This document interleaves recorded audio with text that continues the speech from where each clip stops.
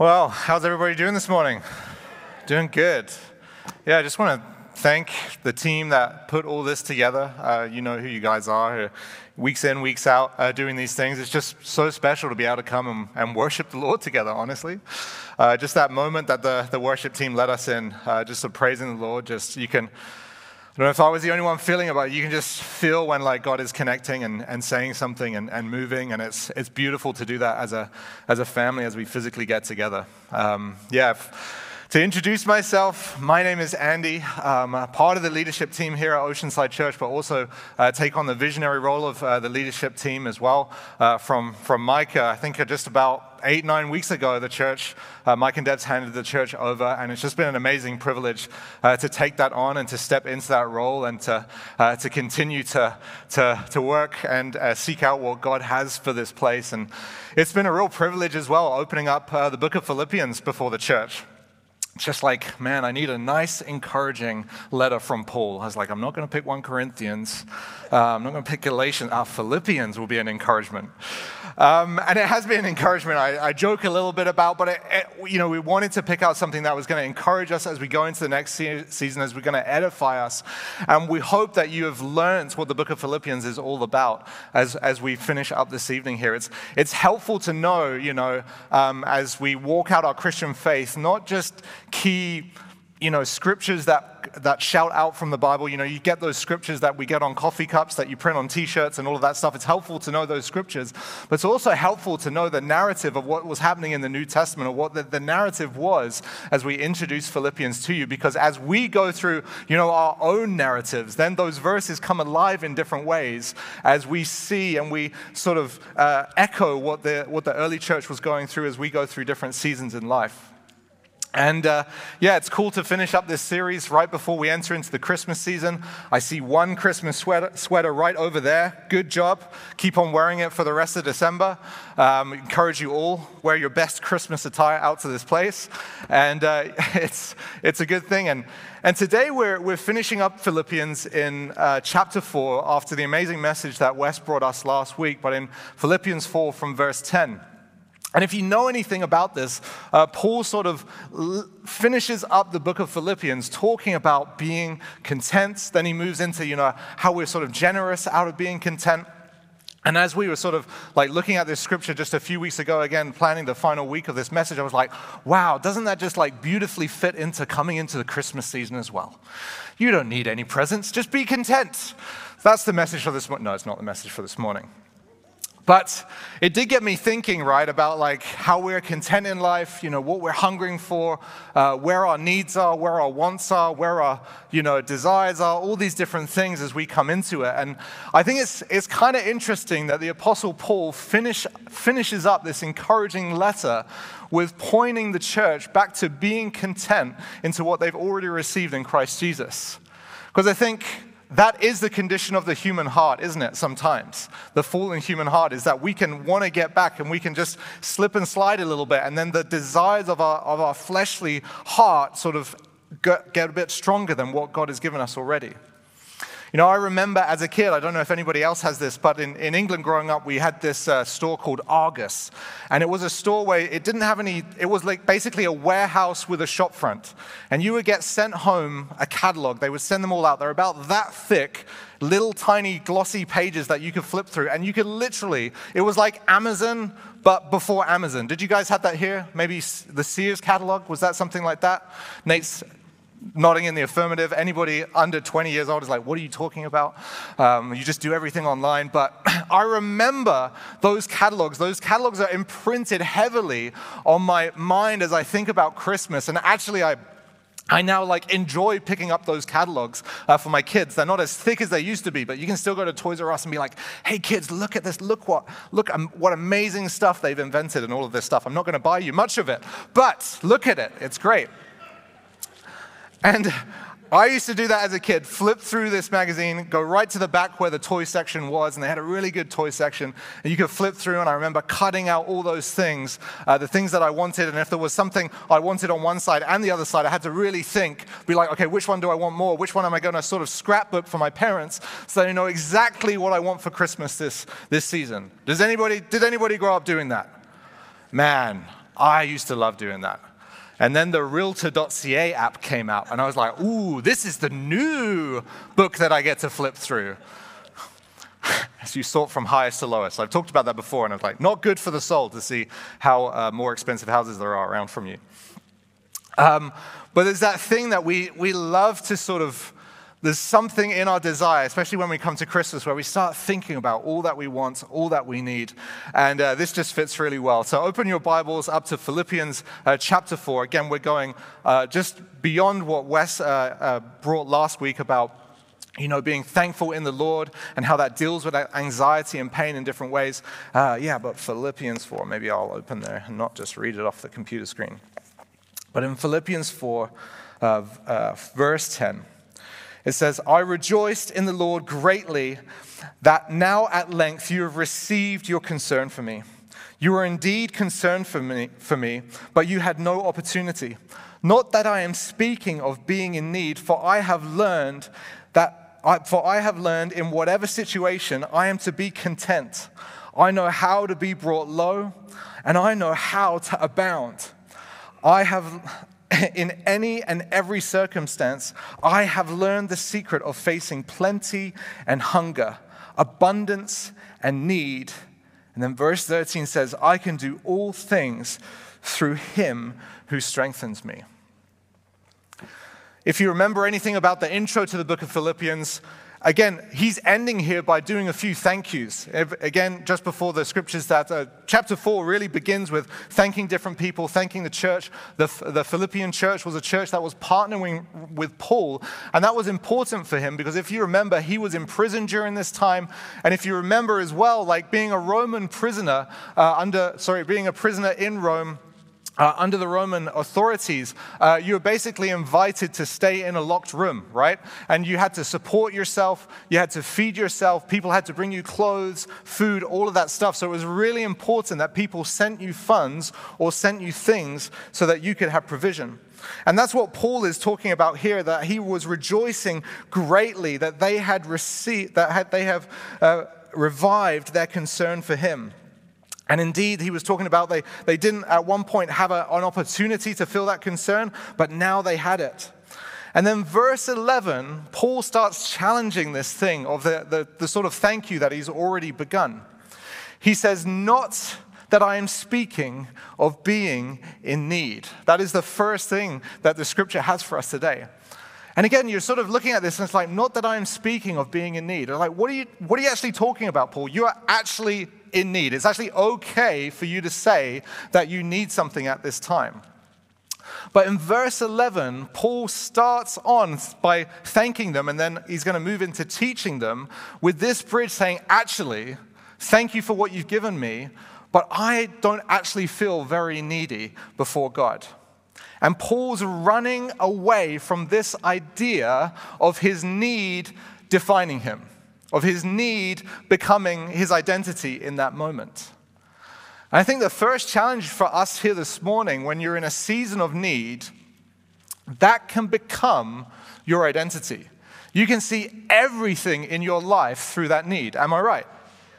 It's easy to forget when you're not in a need, It's easy to forget, but when the paycheck stops rolling in, or when the job stops, or whatever it is in your life, or maybe it's a physical need in your own body, it can easily become your defining thing. The first thing in your mind in the morning, the last thing on your mind as you try and fall asleep.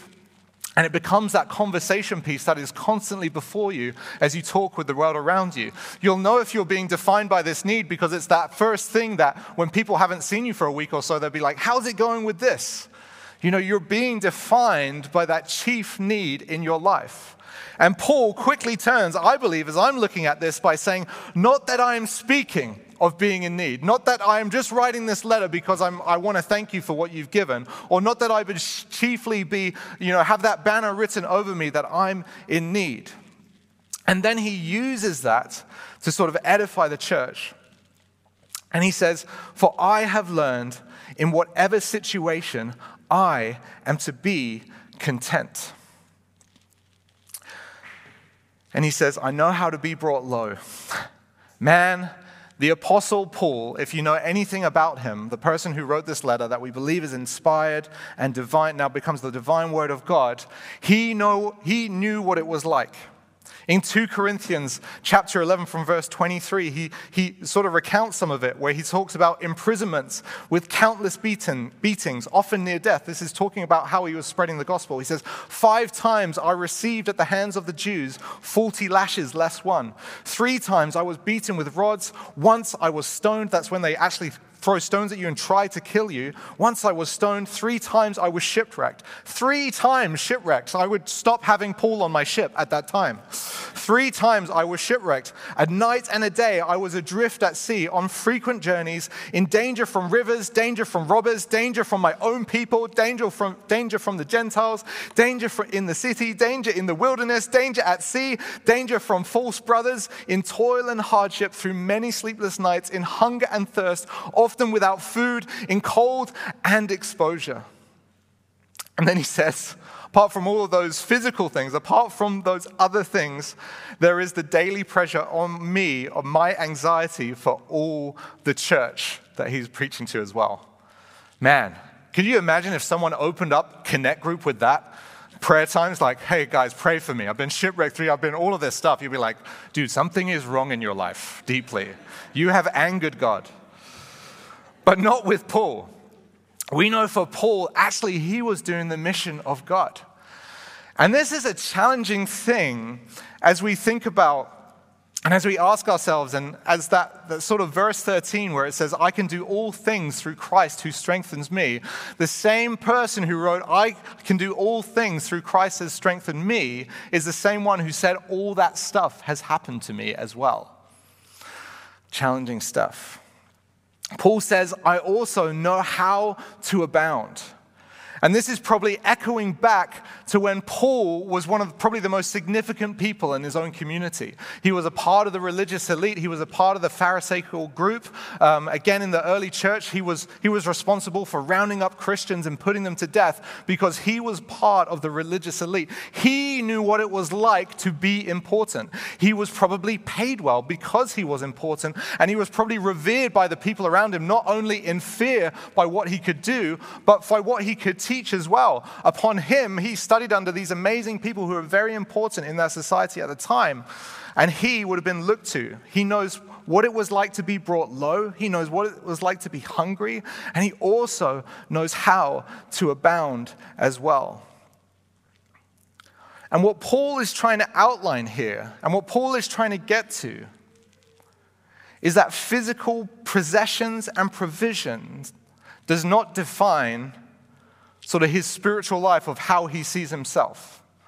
When he says, not that I am in need, even though in the physical he is very much in need, even though for some of us here this morning, even just hearing little bits or pieces already, there is definite need in the house here this morning, he's saying, but supernaturally, I am not in need at all.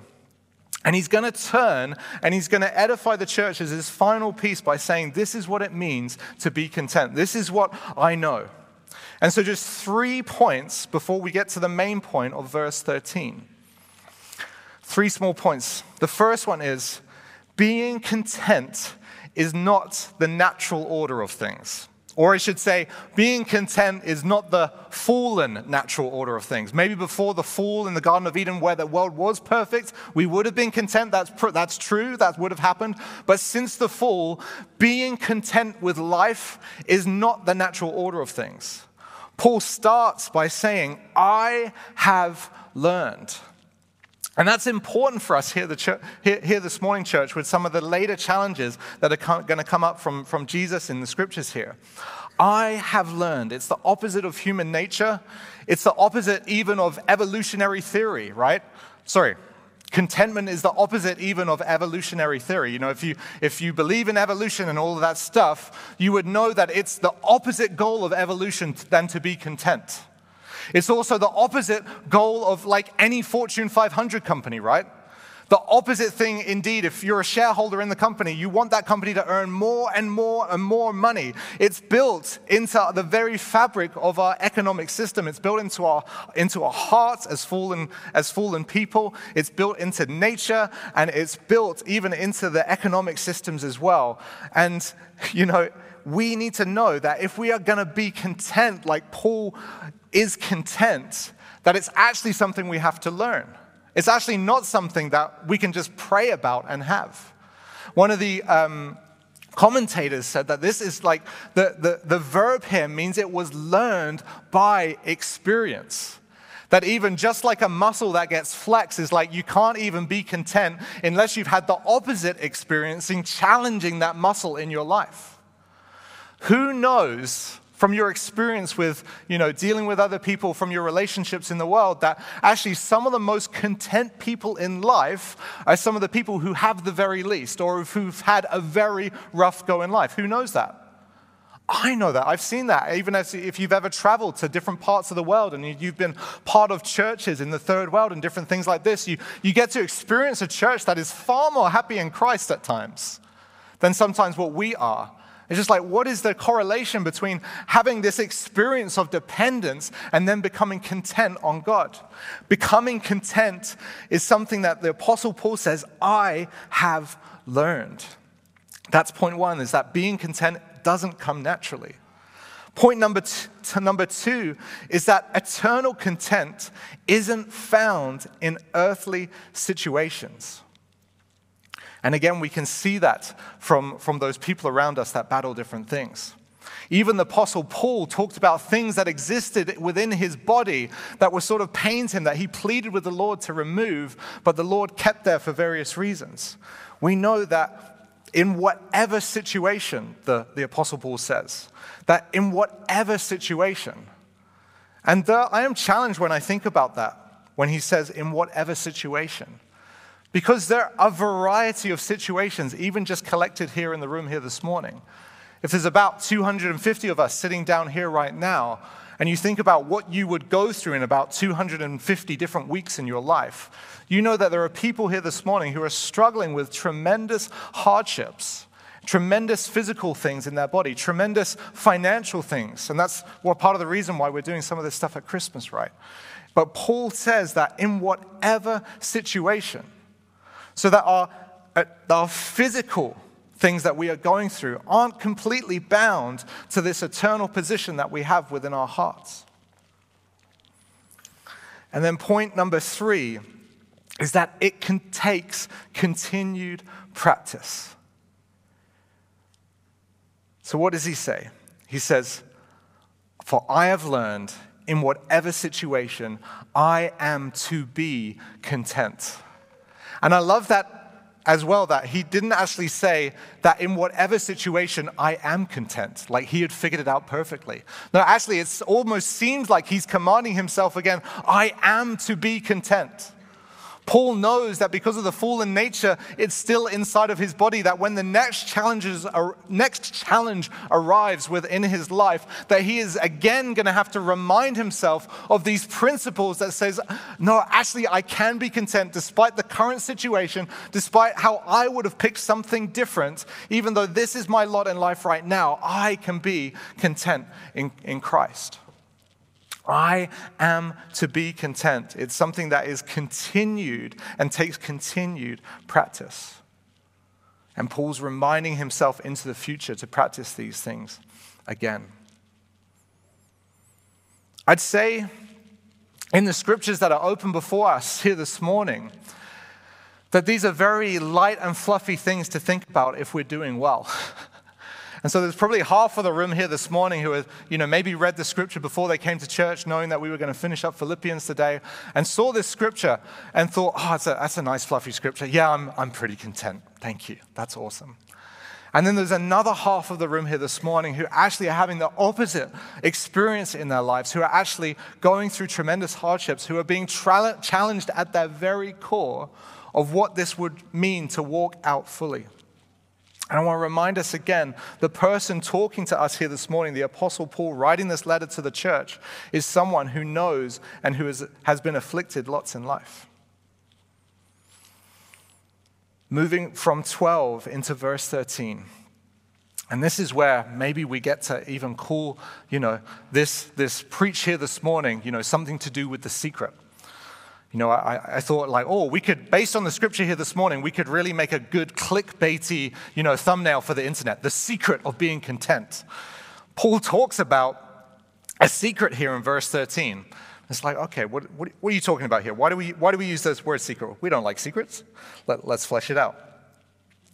But he says, I know how to be brought low, and I know how to abound. In any and every circumstance, I have learned the secret of facing plenty and hunger, abundance and need. I feel like it's so interesting that the word secret there is used by the Apostle Paul. I have learned the secret. It almost doesn't sound like it's coming from the Bible. It almost sounds like it's coming from a magazine or a website, right? Like, learn this hidden secret. Make sure you open this thing and find out what's inside. But maybe the Apostle Paul was talking to that actually this thing is so foreign and so hidden to how we normally experience life that actually this feels like a secret. And it can be like that as well. I remember, I think I shared 2 weeks ago about where I met my wife. We met in Mozambique. I got the chance to live in South Africa for a year and travel up to Zimbabwe and then meet her in Mozambique. We met by chance. But as we were living in those countries, I honestly never, ever wanted to go back to England after that. And I honestly never, ever wanted to live in a first world country after that as well. Because I had seen, or I had been captivated by a group of believers who had a faith that seemed far superior to my own faith. Because at the time, if I could be honest, my faith and my feeling before God was built up on certain requirements that He was fulfilling into my life. Did I have the right relationships in my life? Did I have the right things in my life? Was I as popular as I thought I should be in my life? Did people respect me? All these other things as you can get into in your late teens and going into your early 20s. I had made for myself a God growing up in, a Western church that, He was about fulfilling my needs and doing these other things. And I became captivated by a group of believers who were living in circumstances far different to what I grew up with by myself, who are completely content and some of the happiest people that I have ever been around to this day. Has anybody else had that experience? I got to say that after that, I told my parents, I said, I'm not coming home. Well, I might come home for some more money, but then I'm going to leave again. Because I don't want to be a sleepy Christian that feel like I've been asleep this whole time. And I know that even that perspective of, the third world church has a better revelation of Christ in that way. That's an imperfect thought. That's not a perfect thought. That's not the reality of it. But there is some truth there as well. That what people have because of need can blow up and magnify the view of Christ in them. And in that way, I would say that I didn't come back from that place with the knowledge, with the perfect knowledge of what they experienced. I could say that I had actually just seen something that I wanted to have in my own life.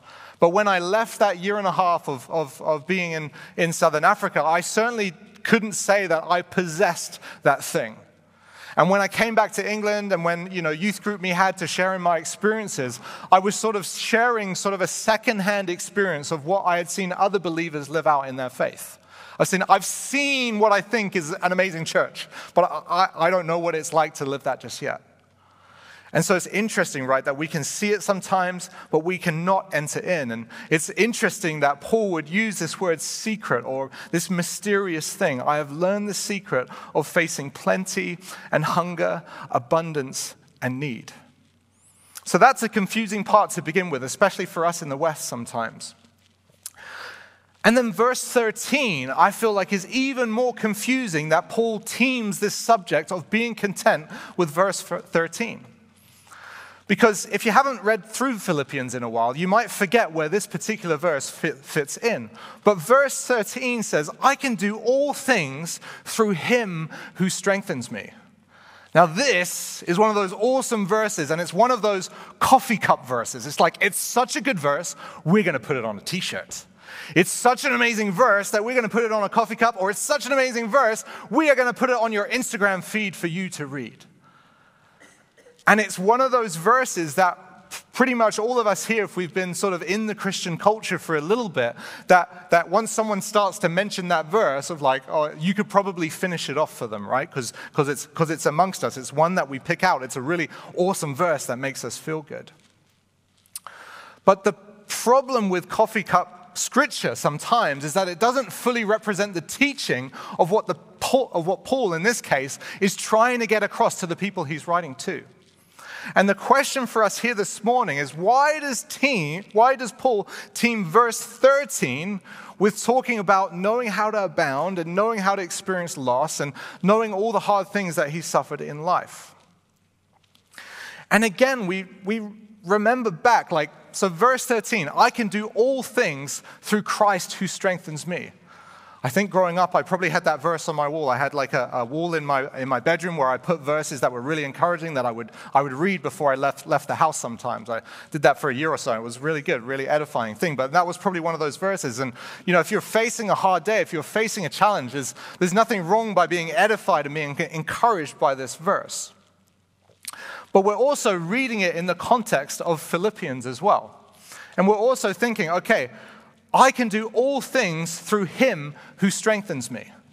But hang on, Paul, you just said you know what it's like to be hungry. So if you could do all things through Christ who strengthened you, surely you shouldn't be hungry that much, right? Or if I can do all things through Christ who strengthens me, surely you shouldn't be in prison right now. Maybe Jesus or should send an angel to break you out of prison like he did last time you were in Philippi. And earlier in Philippians chapter 1, verse 21, remember when Paul was wrestling with this thing as we opened up the book of Philippians, another famous verse where he says, to live is Christ and to die is gain. And what Paul was saying in chapter 1 is basically, no matter what happens out of my current circumstance, to live is Christ and to die is gain. He's saying two things can happen to me, church in Philippi. I might see you again someday. I might be able to preach the gospel again in your city someday. Or the Roman rulers that held me captive, they might put me to death pretty soon, and I might go be with Jesus. And it's funny that we have these two contrasts in the one book of Philippians. To live is Christ, to die is gain. Paul is talking about what it's like to live like with uncertainty in his life, about serious things that are happening. And then verse 13 that says, I can do all things through Christ who strengthens me. So what do you mean, Paul? I can do all things.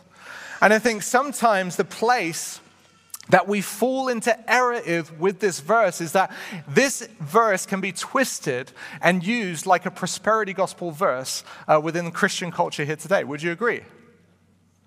Now that might be a term that you're not familiar with, but basically the prosperity gospel is something that a church like ours would say. We don't like the prosperity gospel because churches sometimes and preachers sometimes, even Paul talks about people who are preaching the gospel for their own personal gain. They're trying to get rich. We're like, we don't like these people because they're making such a bad name for Christians, all of this stuff. But I would argue that the Western church, in ways that we don't realize sometimes, we are actually a prosperity gospel church sometimes as well. Is that we think that if we come to Christ and if we know him and if we follow him, that things are going to get better and better and better and better. And while we might be doing a good job to say, okay, the point of church isn't to make the people up the front rich, that's great. The point of coming to church isn't to make you financially rich. Sometimes in the undercurrents of what we've communicated in the Western church in the last 30 years is this thing of, if you follow Christ, your life is going to be great. Do you think that? I certainly thought that growing up. I certainly thought that if I was doing things according to Christ, that if I can do all things through Christ who strengthens me, I can take my exam on Wednesday morning through Christ who strengthens me. I can't. There's a long list, and I would go on, but the exam was the main thing. I haven't taken an exam in quite a long time because I don't like them and I fear them. But I remember hating them. But the point of applying that verse to something like an exam is not, I think you would agree, as we think about this a little bit more and go a little bit deeper for ourselves, and you probably arrived there yourself, is that the point of saying, I can do all things through Christ who strengthens me, is not to say, I'm going to take the exam and I'm going to ace it. It's, I can take the exam. I can get through it. And I can get to the thing that's waiting to me on the other side. And yes, I believe that, God is there, God comforts, He guides, He secures us. But He's probably not passing exams for us. Could you imagine if you had a doctor one time and the Lord had passed his medical exam for him and now you were left with the doctor after that? I wouldn't like that doctor. I'd be like, give me a doctor who's really passed. The way I'm thinking of that is because although Camilla is in with the kids here this morning, and I'm going to steal something from her testimony, and we've shared little bits about it before, is that I can do all things through Christ who strengthens me, is less about getting the thing that we want, right? It's not about getting the thing that we want.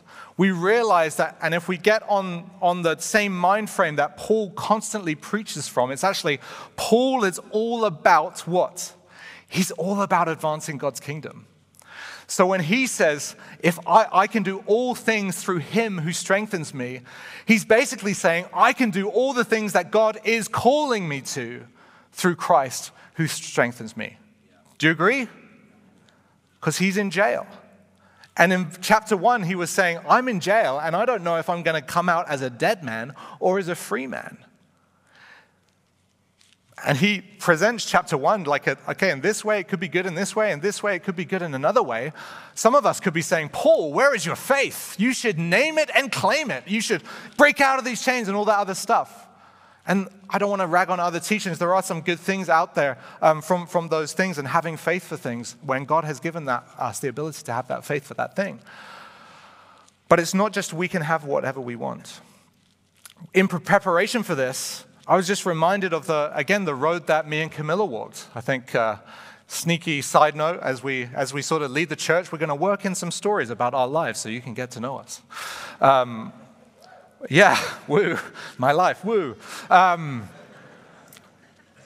But basically, before I met Camilla, she was sick when she was a kid for a while. And so she had this experience of the amazing medical system in Canada that is available for children. And she told me when we first met that she already knew that what God had called her into for the rest of her life. So I was like, okay, sweet, this is great. And she felt God call her from about the age of 7 that she would be a nurse. As a child in the medical system, that God had just put something inside her that she wanted to walk into and do that thing. So you would think, in that sense, my wife is a smart woman. She's a determined woman. She's a great nurse if she's been your nurse. I hope. Sometimes she's not a great nurse to me, but that's because we're married, and there's different dynamics there, I'm sure. But you think it would be easy. You would think, okay, Camilla, she has a call to be a nurse. It was just one of those things that was, built in, confirmed. She just knew in her heart that I'm called to become a nurse. And she could tell this story a lot more. So you would think after we were married, when she was 20, that she should have got right into the VIU nursing program, studied for 4 years, and then been a nurse, right? That's what you would have thought. That's what you would have thought by saying, okay, God's calling to me to be a nurse. I can do all things through Christ who strengthens me. Therefore, I will get into the nursing program because he has called me to be a nurse. And I want to say, no. Actually, Camilla's journey of becoming a nurse ended last year in 2021. This has been a long journey. I was going to fit another word in there. This has been a long journey of what God has been called about in her life. So when we first met, she didn't get in because the requirements were like straight A's to become a nurse. And she didn't have straight A's. So she upgraded courses. She worked in coffee shops. Then she worked in surf shops. And then she kept getting no from VIU. Even though the courses had been upgraded, they're like, yeah, you now have the requirements to become a nurse. But there's so many people who want to become a nurse that you can't become a nurse. So like, okay, that's not too great. And apparently, I think Canada should have thought that about 10 years ago for the amount of nurses that we need now. Anyway, So she decided to continue to walk down this thing. So she said, actually, okay, I'm going to become the best thing that I can be according to that calling right now. I'm going to become a care aide.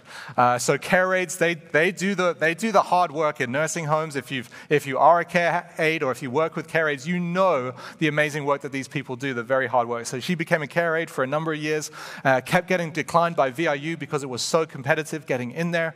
And then this opportunity, we saw at Sprott Shore Community College. And we're like, okay, maybe this is the way that we can become a nurse, because I don't want to be a care aide for the rest of my life. I feel like God is calling me to more acute healthcare. But if I take a 1-year course, I can upgrade that and I can become an LPN. So an LPN is a type of nurse that isn't a capital N, big time nurse. I don't know how to explain it. There's a registered nurse and there's an LPN nurse. So there's basically a degree nurse and a diploma nurse. So she became a diploma nurse. She entered that through. It wasn't the best place to study and learn, and she did it. And then right after that, she got to work in the hospital. She got the job. She always felt called to being in the emergency room at the hospital. That's what God had put her in the heart. So she got the closest department that she could be at the hospital, called RADU, the closest department to the hospital that she could work as an LPN. And then, man, VIU came up with a bridging program. And that was awesome, because we were like, wow, we could finally do it. And actually, they came up with a bridging program because my wife kept bugging them about a bridging program. If you know anything about Camilla, she is determined and stubborn for all the right reasons. It's amazing. And then, after a couple years, the VIU got their act together and said, yeah, we're going to make this bridging program. Yeah, we can get you in. We can bridge you into year 2 because you've already done all this work and you're an LPN. And then they called and said this call basically happened right as we had decided to start having a family. And then I can remember where we were sitting and we were deciding between trying to have our first child, Zion's glad with the outcome, by the way, or her fulfilling that call that she knows is on her life to becoming a nurse. Man, sometimes even walking out the call on our lives is cloudy. It's gray. It's not always black and white. It's like, I know that you've called me to be a nurse, but I know that you've put it in our hearts for this time to start having a family. So, in obedience with the biggest call that was on our life right now, we decided to start a family. And then we decided to have another baby as well, because we're like, okay, we're having one. What's 2? Easy peasy, right? Not quite so, but anyway, no, our kids were pretty good. And then when Camilla was 9 months pregnant with our second child, Ellie, she gets a call from VIU. And they're like, hey, remember that bridging program that you declined about? It's like, we have a spot for you, and we want you to take it. So my wife is 9 months pregnant, about to have Ellie, and the ridiculous thing is she said, yes, I want to do that. I'm not joking, I thought she was kidding for 3 days. And it was only on the 4th day where I realized that she had paid the fees to go to school. And I'm like, I thought you were joking. I thought you was like, haha, how silly is this? My point is that you can have a call in your life. And she's now a graduated nurse, although we're having another baby, so she's not in Emerge anymore. Sorry for the lack of nurses. But my point is that what it means to live out the calling of God on our lives and what it means to do, I can do all things through him who strengthens me, does not always mean the path is going to be easy. Would you agree? And what I want to remind you of here this morning, the reason why we bring this up is because there are significant callings of Christ on you in this room that have been put on a shelf. That we need to remind ourselves. Lucky for us, we had VIU calling and saying, hey, do you want to do it? Because we had honestly put that on the shelf. We had gone into our new calling, our different calling for that season. But as VIU picked up the phone and called Camilla, she knew in her heart that God was picking up that calling back again into nursing.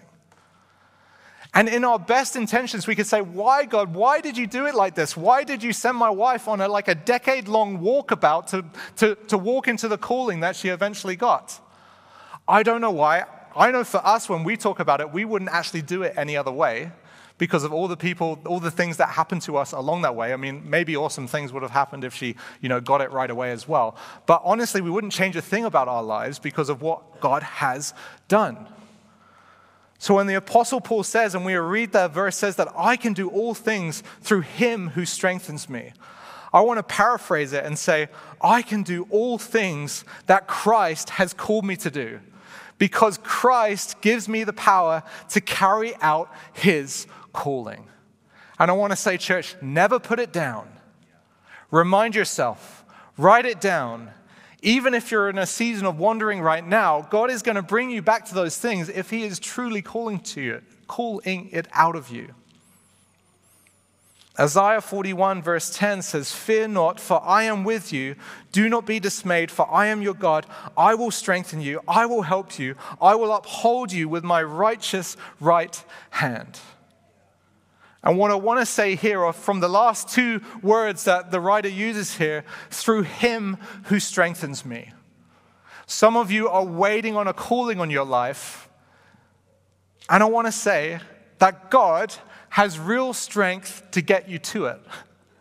The strength that God is talking about here, the strength that Isaiah was talking about there, that I can do all things through him who strengthens me, it's a real substantial strength. It's not like an itty-bitty mouse prayer strength. It's actual strength to get you through. And I believe that one of the things that God wants to highlight here this morning as well is for people who are going through hard times, for people who are, dissatisfied with the current status quo in their life and all this other things, that God actually has real strength available. He's a God who wants to strengthen. He's a God who wants to build, and he's a God who wants to release people into their calling. There's a popular phrase in our society as we get back to this thing of looking at what it means to be content. There's a popular phrase within our society as, is your glass half empty or half full? Wes, what's your glass? Half empty or half full? It's full. Oh wait, it's not half empty. No, it's half empty or half full, but you said it's full, or it's half full. See, Wes had a way more spiritual answer. His glass isn't half empty or half full. It's full.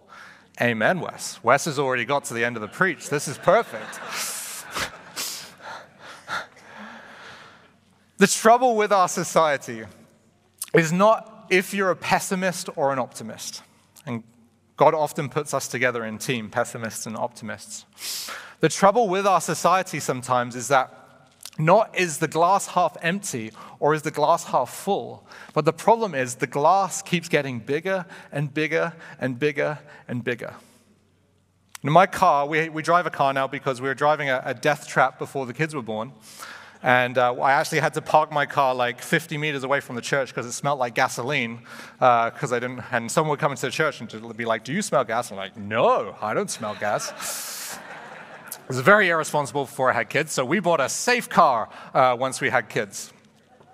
And it's a car that has a trunk that opens and closes by itself. I hate it. I hate it. Because to me, it's the epitome of the class keeps getting bigger of what we need to add to cars to make them function, right? There's minivans out there that have built-in vacuum cleaners now. And secretly as a parent, as I one day want a minivan, I'm like, oh, I'd really like the one with the built-in vacuum cleaner. That would be great. Who has it? No, don't put your hand up. We'll all try and steal it from you.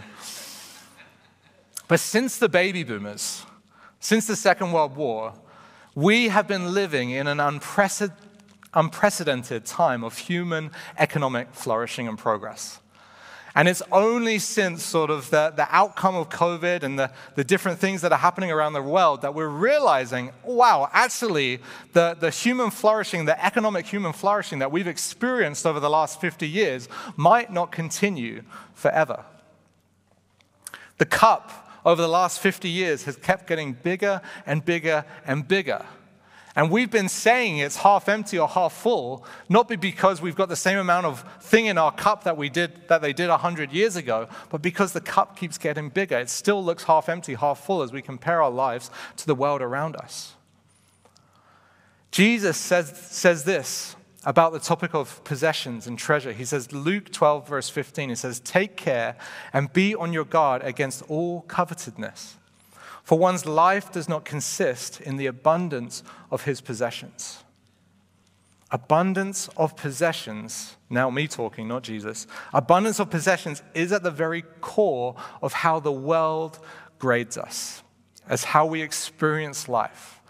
Covetousness is actually the very way our economic system works. Actually, because you've got the car that now opens and closes by itself, I need the car that now opens and closes by itself. I need to feel validated. I need to feel worth.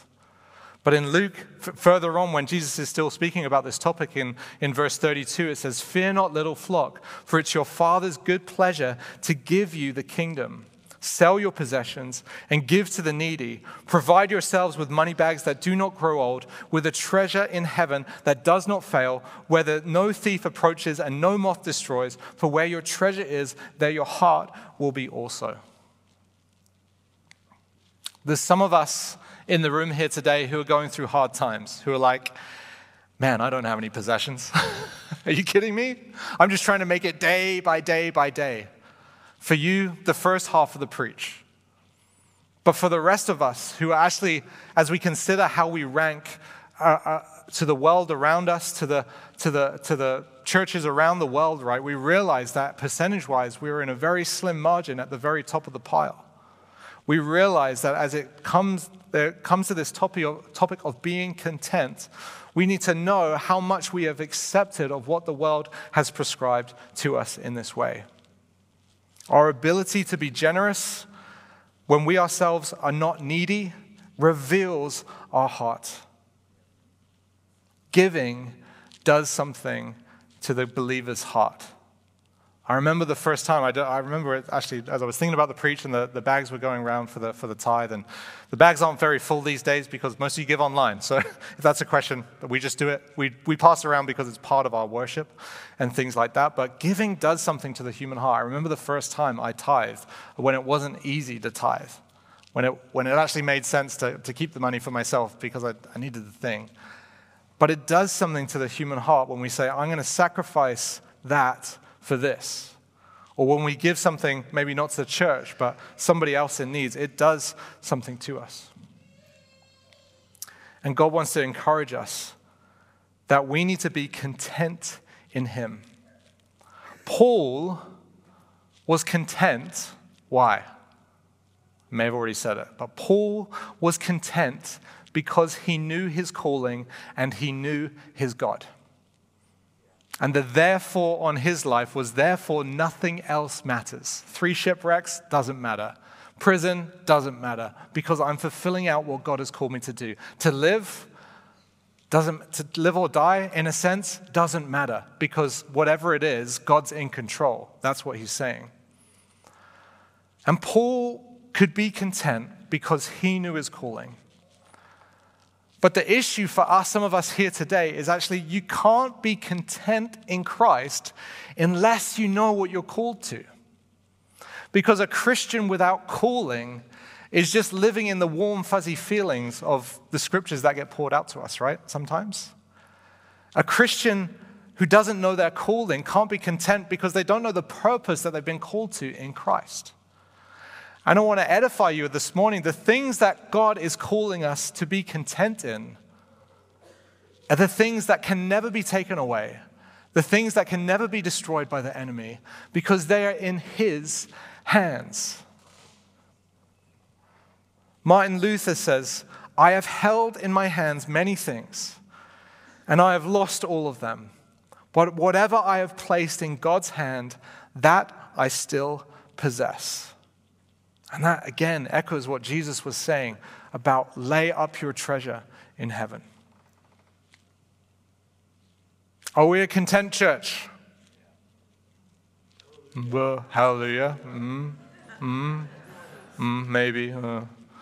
It's not a very appealing thing to be content, is it?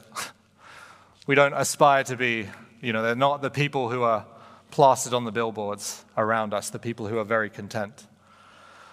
And I want to say there's actually a good thing there as well. Because while Paul was content with what he has in this world, he was extremely uncontent with what the world had had already experienced about Christ. Did that make any sense? Basically, what I'm saying is when it came to the mission of God, Paul wanted more. He wanted everything. He wanted every soul. He wanted every believer. He wanted to spend every ounce. That's why he was saying, I am not in need, because what I have for the kingdom, I have every ounce of it because I trust that God has given it to me. And church, we need to be content Christians, not to be nice, warm, happy Christians who are more generous in this life. Yes, that's part of it. But we need to be content Christians. We need to be a content church so that we can get on with the mission of God. Amen? A church that isn't content in this world is a church that is distracted, trying to fill our pockets and fill our glasses full with the things of this world.